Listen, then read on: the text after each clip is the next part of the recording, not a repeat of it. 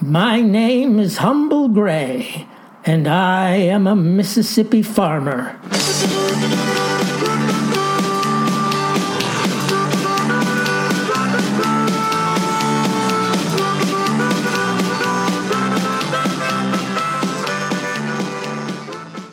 I've a letter here, says, Dear Farmer Gray, our boy, one Horace Jr., has conveyed a desire to embrace the acting profession.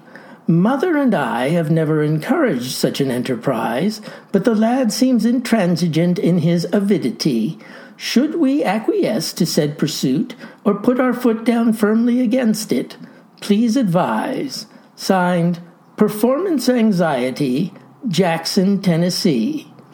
Well now, that is a most interesting conundrum, Mr. A., but perhaps I can benefact your adjudication by relating a recent experience of my own. You see, I consider myself most civic-minded, ready to support my fellow Trouveau Mississippians no matter what enterprise they've chosen to pursue. So when our local James Maury Henson High School announced the presentation of a theatrical production featuring their most adroit scholars, I devised an obligation to attend said event. Now, there were two performances from which to choose, one on Saturday night and the next on Sunday afternoon.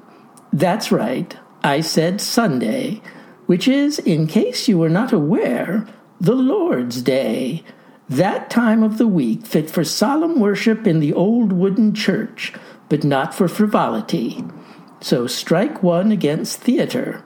But I am, as I said, civic-minded, and so, with Sunday attendance strictly out of the question, vis-a-vis God, I determined that the Saturday performance would be suitable, a pleasant respite, as it were, from my diurnal labors at the plow. Well, sir, come Saturday night, I took my seat in the school auditorium, surrounded by the families, friends, and other assorted well-wishers of the young thespians preparing for the business of show. The production was, you may wish to know, a musicale entitled The Music Man. Not being a habitué of the theater myself, I was not familiar with the work, and so remained blissfully ignorant of that which was to come. A granny on my left would say, Isn't it a beautiful evening for an event? And a Meemaw on my right would ask, Don't our young folk do us proud? The hum of the crowd continuing in this manner until the lights came down and the auditorium was suffused with an anticipatory hush. Well, sir, the curtain opens, the audience politely applauds, and as the head of the music department strikes up the band, what should I see but a dozen of our finest young men commence what is known in theatrical circles as the opening number. And may I say, ladies and gentlemen, it was not a display I have come to expect from members of our fine community.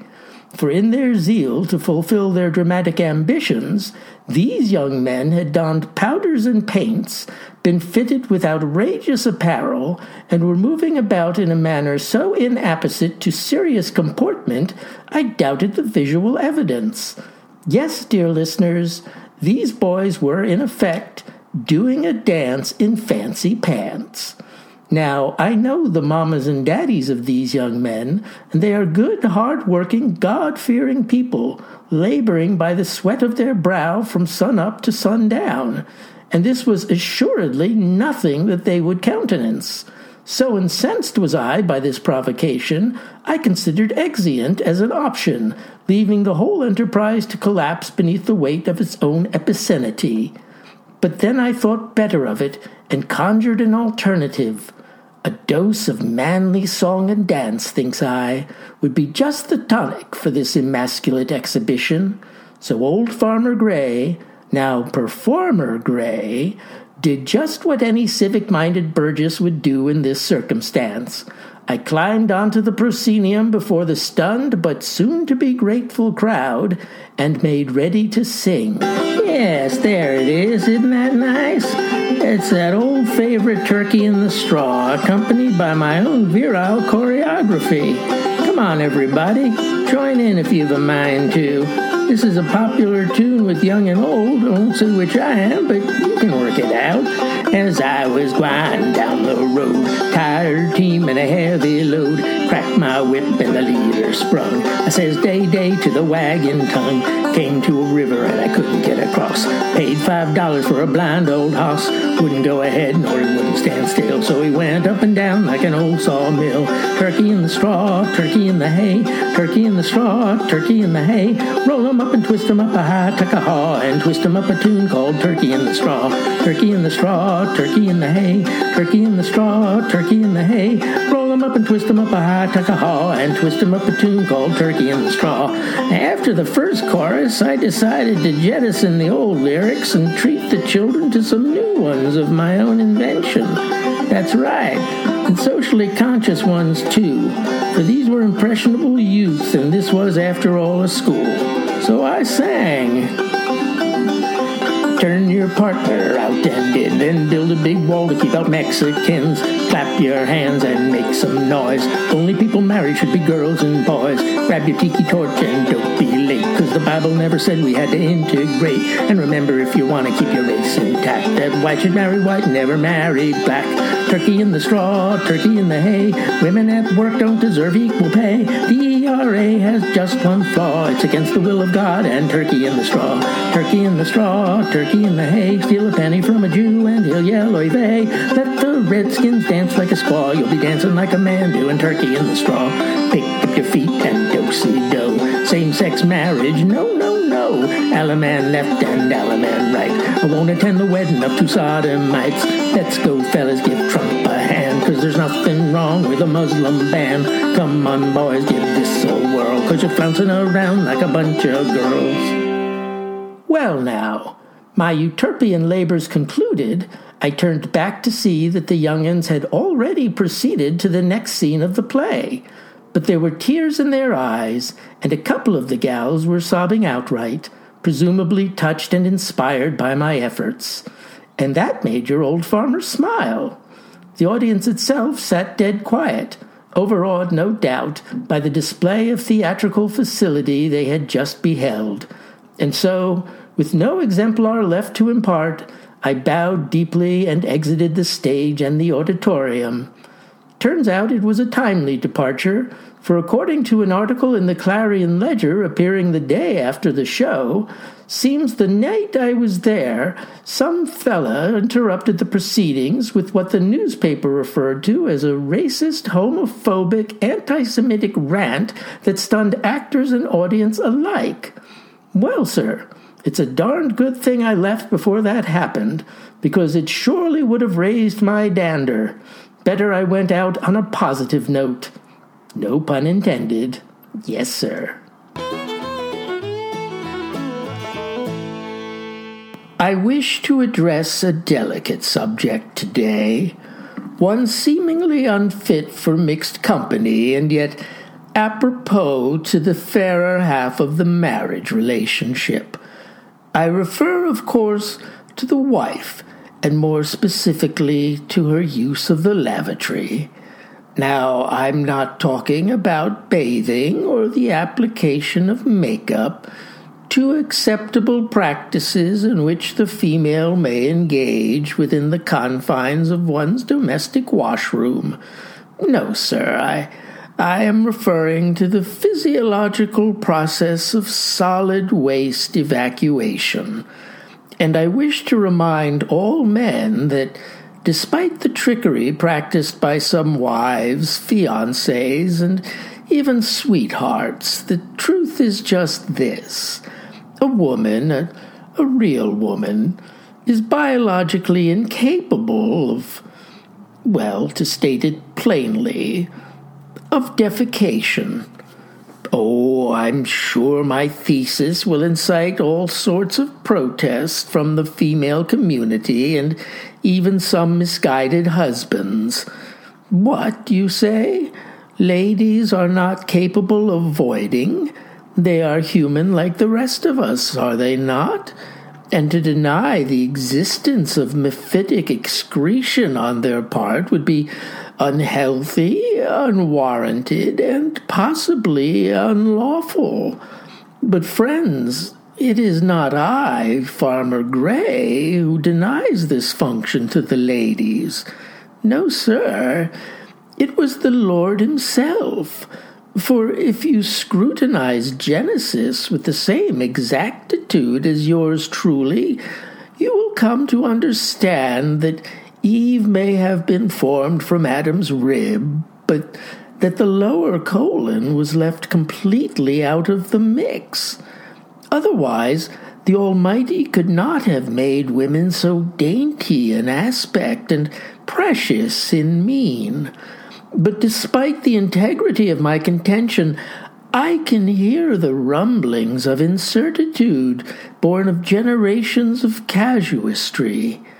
So why, dear sir, if you are indeed so clever, does my wife/fiancée/sweetheart excuse herself so often to use the facilities? Why, nary a day goes by that she doesn't repair to that small room at the end of the hall, seeking release from a powerful need.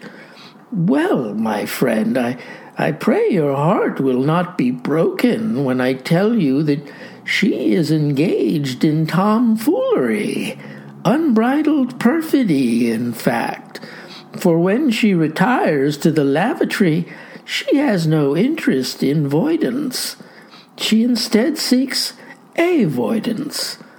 Avoidance of a woman's chores, preparation of the repast, cleaning of the hearth, tidying of the home, the dusting, the mopping, the swiffing, owed by all women to the men who labor daily at the plow, in the factory, or even at the desk.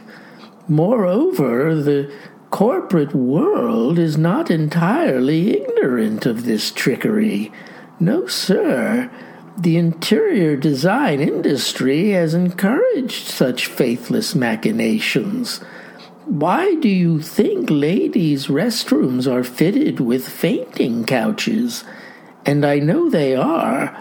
I caught sight of one when, quite inadvertently, I made a left instead of a right at the back of the pancake house off Highway 315, stepping into the female privy.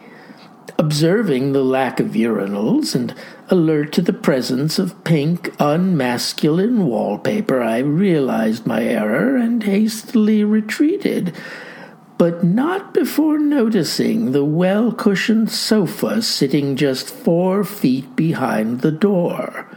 There was also some screaming involved, but as I made my egress, I assured the young lady that I was an upstanding citizen and farmer who made a simple directional error. Would that all paths were as straight as the line one plows in the field. But that's beside the point. The gist is that the settee is there to inspirit torpescence in our women, not to mention insalubrious neglect of their devoir.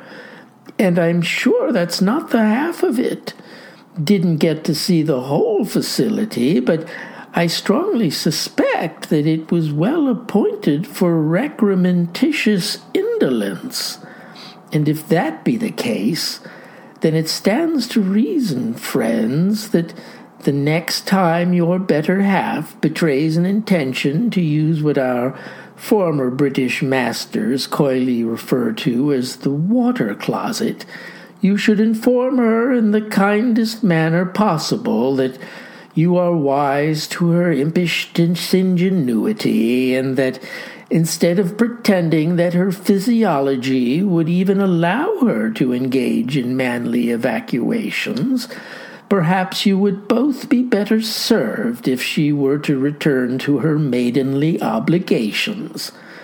Or say nothing. Keep mum and let the farce continue, but in doing so, throw her a slight twinkle of the eye, a little shine of the orb that tells her old Farmer Gray has set you straight, and you know just what she's up to. She'll get the message. Yes, sir, she will.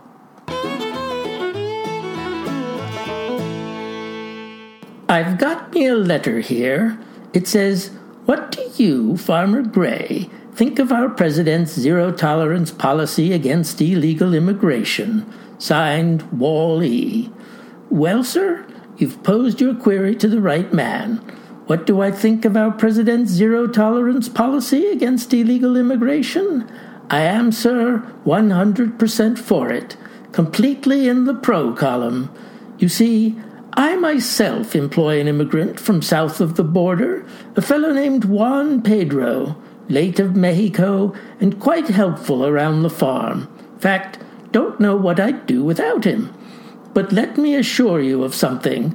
Juan Pedro is 100% legal, papers and everything. And can he work? Boy, howdy, he can harvest an acre of alfalfa fast as any natural-born citizen of these United States, and work the plow like a native Mississippian. Why, Juan Pedro's the whole package, I dare say.